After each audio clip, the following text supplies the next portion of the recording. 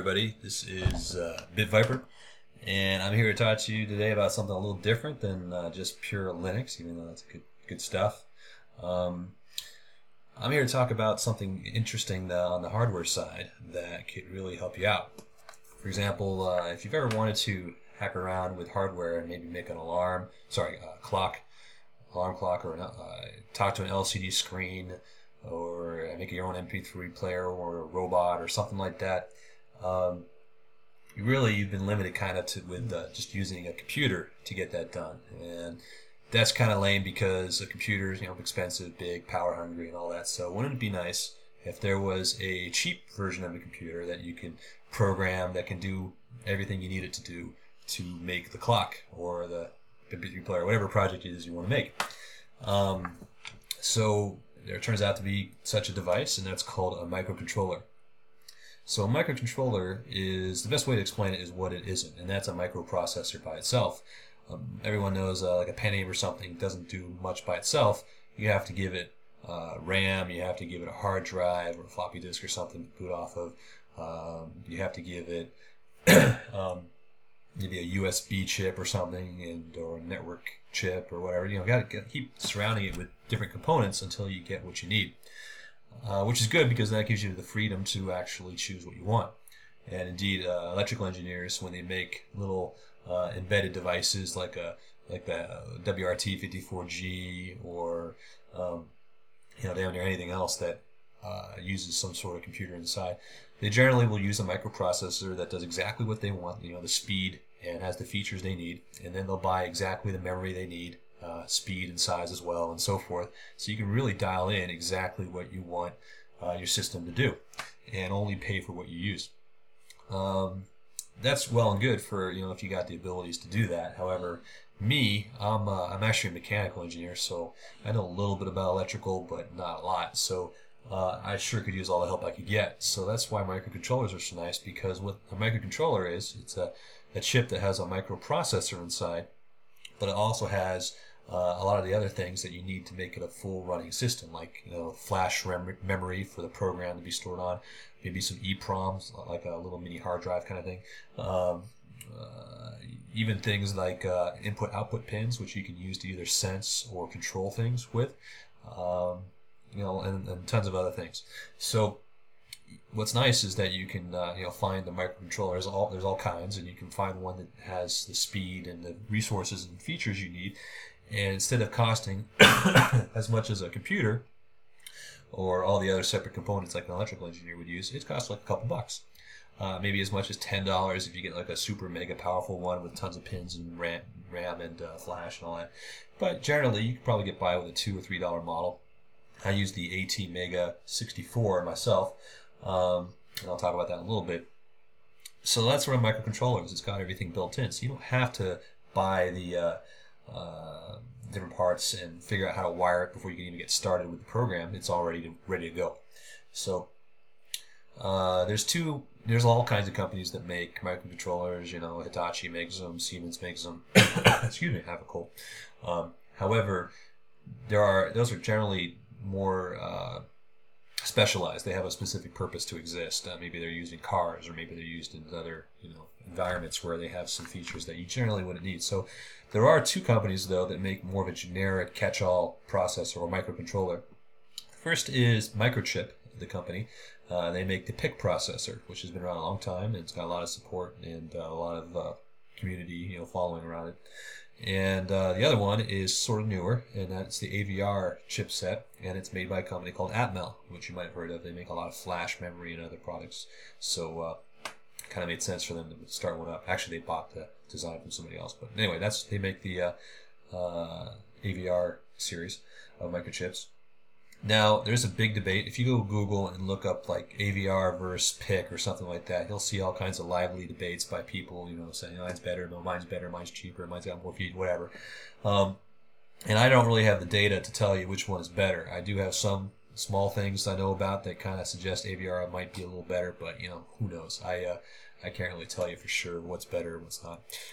The only reason I use the AVR series is because a friend of mine happened to have an AVR development kit, which allowed me to program a chip and actually test it right on the development board And so that's why I got started with it. Turns out that AVR series has some other neat features I learned later. And so I'm glad I started with it. But, I'm sure PIC does just fine. You might have a friend that knows how to do PIC processors, and it probably would make sense to learn those as well. So anyway, I'm not going to say either one's better, but I am going to talk more about the Atmel version AVR series, because that's all I know. So if you want to get started with any of this, it's actually so no more PIC talk, I'm just going to talk about AVRs. If you want to get started with this, you don't have to buy anything, actually. You can go to atmel.com. I'm going to step through it right now, and I'll probably put a link up if I remember. If you go to atmel.com, at the top you can click on Products, and then in the upper left you see Microcontrollers, 8-bit RISC. Click on that, and then you're in the 8-bit microcontroller section, and you can look at devices, you can look at the instruction set, the different commands it understands. You can look at you click on devices, and you can see all the different kinds of chips in this family. Now let's back up a minute, because what's an 8-bit chip? What's a 32-bit chip? That was an option as well. What's all the difference here? And the difference is an 8-bit chip works with variables that are 8-bit large, or byte. So it can only add two 8-bit numbers together, because its registers inside, which are used to do addition, subtraction, and all the other commands, are only 8 bits wide. So that means you can only go 8 bits is you can go from 0 to 255 decimal with 8 bits. So that kind of is lame, because if you write a program and you need to go past 255 with a variable, what do? Well, what you end up doing actually is you use more than one register to store the variable. If you want to make a 16-bit number, which can go up to, I forgot. I think it's like 65,000 or something. I'm going to say 2 to the 16. Yeah, 65,000. So that's a decently big number. If you want to make a 32-bit number that goes up to 4 billion, you can. The way you do it is you break it up. Let's talk about a 16-bit number for a second. What you do is you take the first 8 bits from the left. That's the most significant bits, because they're more. It's a larger number on the left side. It's more significant. You put that in one register, and then you take the rightmost 8 bits and put that in another register. And so, say you want to increment that variable. Well, you increment the least significant register, but then you have to test to see if there was an overflow. If it was all at 1111111, 8 ones, and then you increment it, then it overflows to 00000.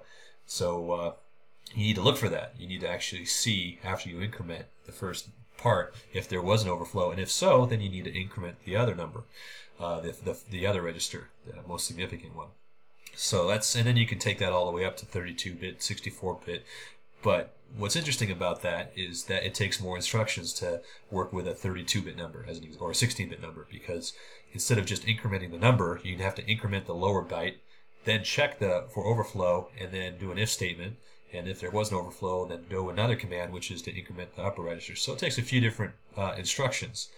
That contrasts with a 32-bit register, where you can have the entire 32-bit number in one register, and you can increment it, you can subtract it and all that, and you don't have to worry about overflow, except if you get up to 4 billion or whatever 32 bits gives you. So that's the difference between 32-bit and 8-bit generally. I imagine there's more, but that's the basic difference. So why do people use 8-bit processors, though, if you have this problem of going to 255 and all these workarounds? Well, it turns out that there's a nice shortcut, and we'll get to that in a second. But if you're going to do it all in assembly, then you have to do it manually. You have to, increment 1, do a check, and all that stuff. And so you got to make sure that you're using it correctly. Make sure you don't have overflows without knowing about it. Okay, so that's what a 32-bit versus 8-bit processor is. I'm not sure what other things they do, but that's the main thing I know. Okay, so anyway, if you wanted to play around with, playing with these things, you can actually go to atmel.com, like I said, and go to Products, 8-bit, RISC chips. And then you can go to Tools and Software, which is about halfway down the gray menu. And then you got a whole bunch of things you can download. And at the top, you can see Development Kit. Development Kit has a link. You can click on that, and it takes you down to the where'd it go? You might have to go up a little bit. AVR Studio. So AVR Studio is the program you use in Windows. There are options for Linux, but AVR Studio works, and I think it works in Wine as well. The older version did for sure, 3.5 something. But anyway, so HPR Studio, what that does is it gives you an IDE, a development environment where you have, where you can write your program in assembly, and then you can actually step through it line by line and watch it run, and you can see the registers of the microcontroller, and you can see what's happening to them line by line. So it's really neat just to download an assembly program and just step through it with this tool. You'll learn quite a bit. And then you can start tweaking it and playing and making your own thing. And you can also look at the pins. If you have input-output pins, which most of the chips do, you can say whether or not the pin is an input or an output. If it's an input, you can actually read it. It's a certain kind of register, and you can look to see if it's 1 or 0, and that means if there's 5 volts or not, or 0 volts, and then you could do something based on that. If it's an output, you can actually push a value to it, a 1 or a 0. If it's 1, then it's high. That means it's 5 volts. If it's 0, then it's low, of course. So you can control the pins, and you can look at their status in this environment, the AVR Studio environment as well. So really useful, ton of fun, and it's completely free. So I know, just aside for the PIC processor, I believe they have an assembler as well that does pretty much the same thing. So anyway, assembler is good to start with these microcontrollers because you're right at the hardware level. You generally in the beginning of a program you write to some specific registers to say how you want the processor to behave. For example, you can say whether or not you want to use interrupts, or if you're going to use a counter. If you're going to use a counter, how you want the counter to behave. All these kind of initialization kind of things, and you can see examples of that. Just for fun, I'll tell you about what a counter is in case you don't know. Generally, if you have a program and it's doing its thing, it's going through some infinite loop because you don't want it to stop. You want it to keep going forever. You might want to interrupt it at certain times. Perhaps, like if you make a clock, like I did, you might want to interrupt every second and force it to go to the increment second function. So you increment seconds to keep things accurate, or the time accurate. So you can make a counter that counts up, and then as soon as it gets to a certain number, or if it overflows or something, it can actually make an interrupt, which forces an interrupt procedure to be started. And so it's neat because you can actually have the counter count clock cycles. And if you know how fast the clock is, say it's an 8 megahertz clock, 8 million ticks per second, then you can have a counter that counts to 8 million. And then we'll tell you when it gets there, and then it'll generate the interrupt. So that's an example of what a counter is. You can also have interrupts like on the input-output pins. So if a pin goes high, it generates an interrupt. Or you can just simply pull it, meaning you're looking at the pin intentionally. Say, hey, is this pin high or low yet? I don't want it to interrupt me. I just want to check it right now. So there's tons of different little features. So it's neat because the counter is like a separate thing running at the same time as your program. So it's like a little parallel circuit. It's kind of neat. And there's other things. There's one other thing I want to talk about is the stack. In its memory, all these chips have flat or regular memory, like SRAM, very fast. It goes away when you turn it off, but it's very useful, very fast when it's running. And the end, so it has only so much memory, and you work from the top down when you put variables into memory. You're not doing it. You don't always have to put variables into registers. You can push them onto the memory, but you can also, if you want to be able to do functions. So in other words, you want to call a function and then be able to have the function return you back to where you called it from, like any language does.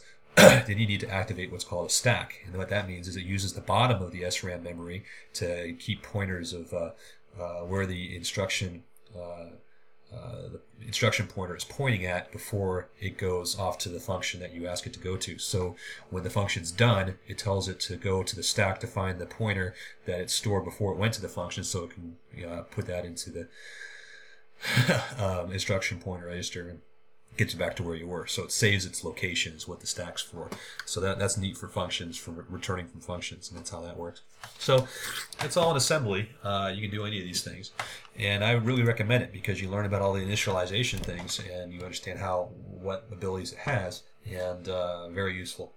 But eventually you're going to get tired of assembly because anyone who's ever programmed it knows that it's actually very easy. Like an instruction could be as simple as put this number in register 1, put this number in register 2, and then do an add instruction where it adds R1 and R2 and it puts the result in, say, R1, whatever. This is really easy stuff. So it's generally not that hard to learn. The real challenge is to understand how to take these very basic elementary steps and combine them to do some actual useful stuff. So, with an assembly, it's kind of hard. If you do really complicated if statements with lots of ors and ands, and it just gets kind of pain in the butt to change things. It's fast because you're controlling the hardware directly, and you can make sure it doesn't do anything extra you don't want it to do. But again, it runs fast, but it's slow to program. So, of course, we have these high-level languages like C, and it turns out that you can actually get a C compiler for the AVR for both families, actually. You can buy a basic compiler, I believe, called Basco. I never used it for the AVR. And you can even buy a C compiler, I forget from where, for some amount of money. But I'm not sure why you do that, because there's actually a free C compiler for the AVR chips. And this is why I'm really glad I started with AVR. I'm still using it, because when I learned about it, I couldn't believe it, because some of these compilers could cost like $1,000 or like $500 per year, or things like that. So they get really expensive because it saves you a lot of time. It takes a lot of work to make a compiler. But anyway, the free compiler for the AVR you can find at WinAVR, as kind of like Windows AVR, winavr.sourceforge.net, and you can download it there. And what that is they've actually taken the GCC, the compiler for that you use in Linux, and they've made a library, a libc library for the AVR series that understands the instructions that are available and can move around it. And you can actually compile C right there for free, and it works great. It's not hard to use at all. There's a couple demo programs to get started when you download it, and it does. How do you run GCC on Windows? Well, it kind of uses Cygwin, which allows you to do Linux stuff. So they've packaged Cygwin and it together in a way that allows you to. You actually don't see a prompt. It just does it in the background after you take your program and say compile. It just calls it and tells you if there's an error or not. If there's not, you get a assembly program that can be burned, or actually that's not the term, a compiled object, or I don't know, just a file that you can then copy onto the chip and run. So very cool. It saved me a lot of time. One example was I was making a machine that required, or I was making a coiling machine, and it had to have an LCD screen so you can read what stage it was at on the coiler. And so I wanted to actually communicate with the LCD screen. It's just 4 lines of text. It's a very basic thing like you see on an alarm system or something like that.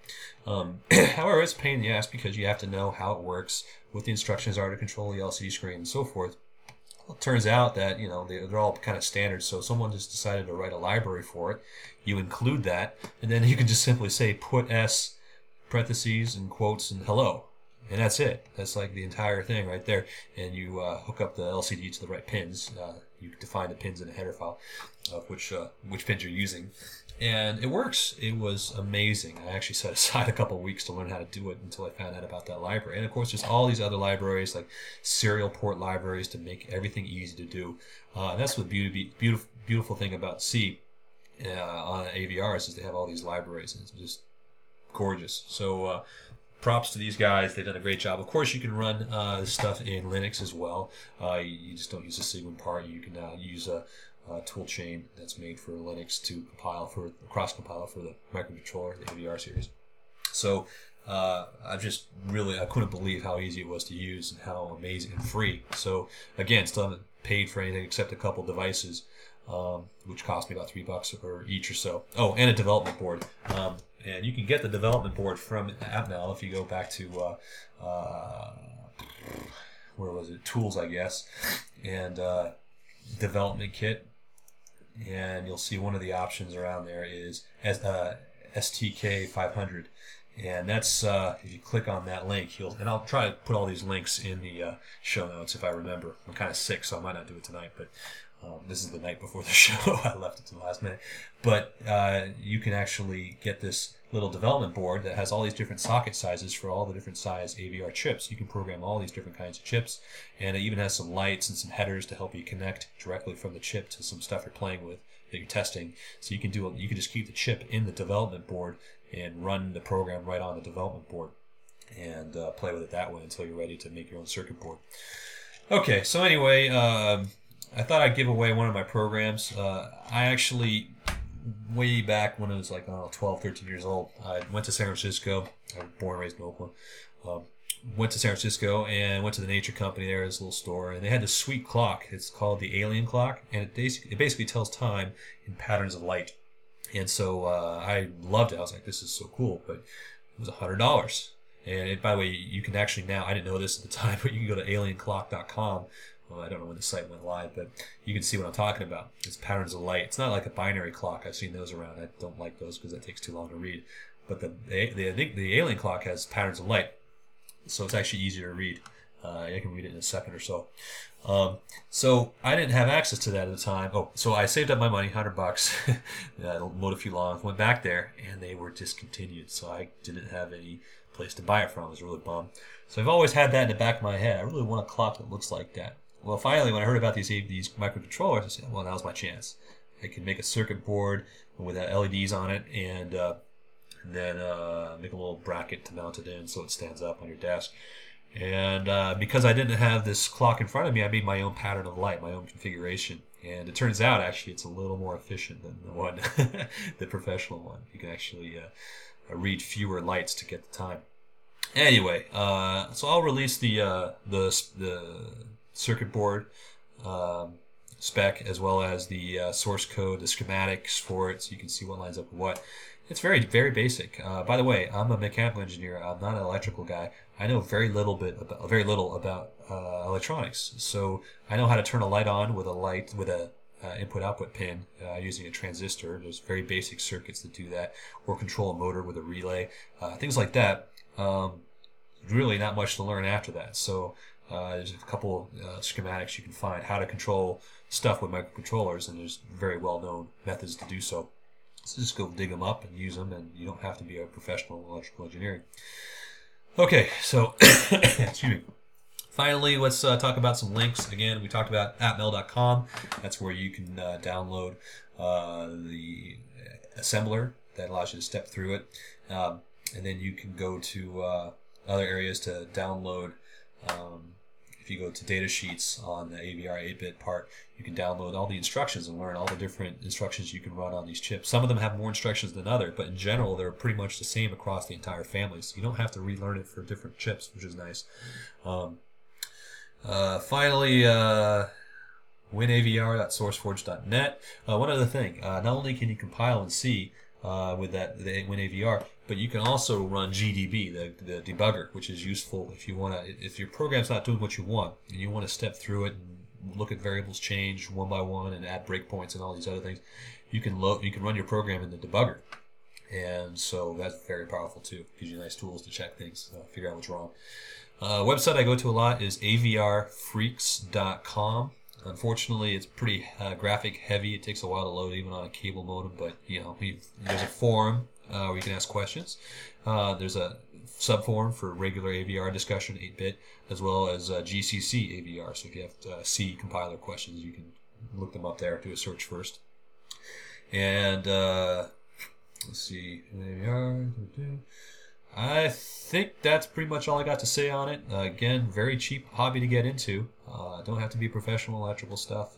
Very useful. I've made a lot of things. I've made a lot of machines, robots to produce things for a company I work for. And you don't have to be a genius to do it. It's all inside the microcontroller. And using C, compiling C is just very helpful.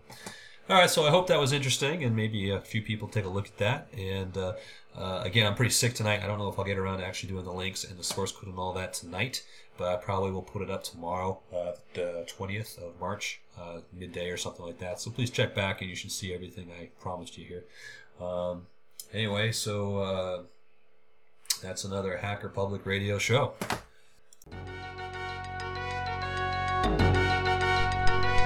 Thank you for listening to Hacker Public Radio. HPR is sponsored by Caro.net, so head on over to caro.net for all your hosting needs.